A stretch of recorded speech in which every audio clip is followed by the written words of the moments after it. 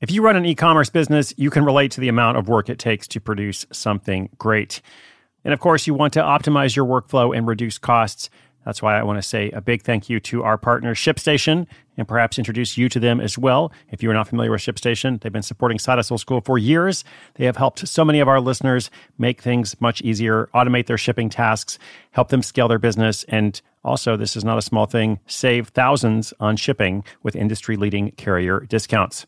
ShipStation is the innovative tool that helps turn your shipping challenges into opportunities for growth. Go to ShipStation.com and use code HUSTLE to sign up for your free 60-day trial. 60 days free. ShipStation.com, code HUSTLE.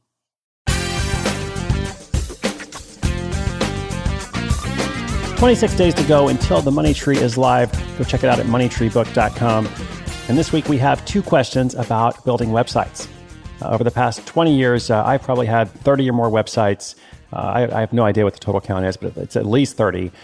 And this is the number of websites I've actually made for some kind of project that was publicly revealed, not just, failed ideas, false starts, domains I registered that I never did anything with, etc. And even though I don't build websites myself, I don't do design, I only know very basic coding, I have learned a lot along the way through trial and error. The good news about choosing a platform for your website is that there aren't many mistakes you can make, at least not many that you can't easily recover from if you do decide to switch to something else later.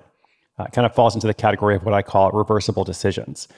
If a decision is reversible, if there aren't many consequences, for realizing that you want to do something else later, then it's not something you need to spend much time worrying about. Still, there are some things you should know on the front end that might make it easier later. So if you'd like to save time and work more efficiently, you might appreciate the question we have today from Ryan. Hi, this is Ryan from Fort Collins, and I've been listening to the show for a couple months after a friend recommended it. I'm hoping to launch my side hustle soon, and I'm wondering if it's okay to use Squarespace. You've talked about using WordPress a lot, and I think you've mentioned some other service as well. I've been looking at Squarespace, and it seems easier to me. Is there any reason why I shouldn't use it for my new business? Thanks, Chris, and I look forward to hearing from you.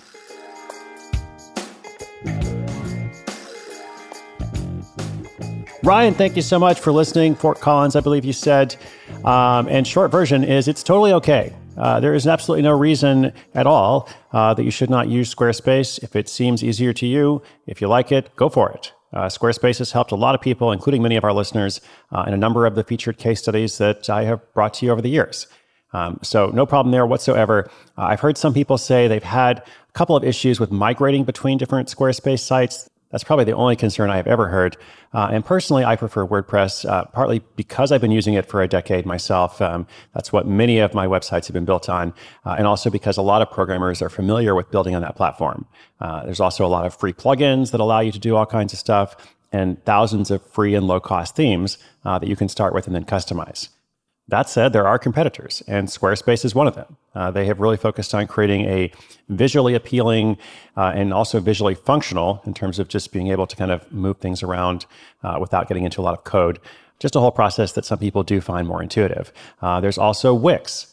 They've been a sponsor of the show, by the way, in the past, just to be transparent. But Wix.com, promo code HUSTLE, I've heard good things about them. So I think kind of what it comes down to is, when it comes to choosing the best platform for your website, like a lot of things, the best advice is if you're really stuck, if you're really kind of, vacillating back and forth and spending a long time trying to decide, just pick something because it is a solvable problem. It is a reversible decision if you change your mind later. And it's more important to think about your idea, your offer, your market, all that kind of stuff.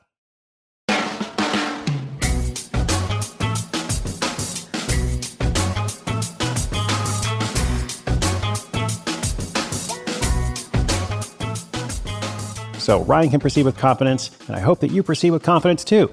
Whatever it is you're working on, if you're trying to make this kind of decision, or if you're a bit further along, or if you're still trying to figure out, hey, what am I going to do? It's all right. We're in the beginning part of the year still, and my hope is that with everything that's coming throughout the rest of the year, it's going to help and support you to make progress on your goals. All right. If you got a question, come to sidehustleschool.com/questions. As you may have noticed, we'll be featuring them throughout the year. This has been episode 1166. Tomorrow we've got a special Throwback Thursday coming your way, and of course, much more to come. My name is Chris Guillebeau. This is Side Hustle School.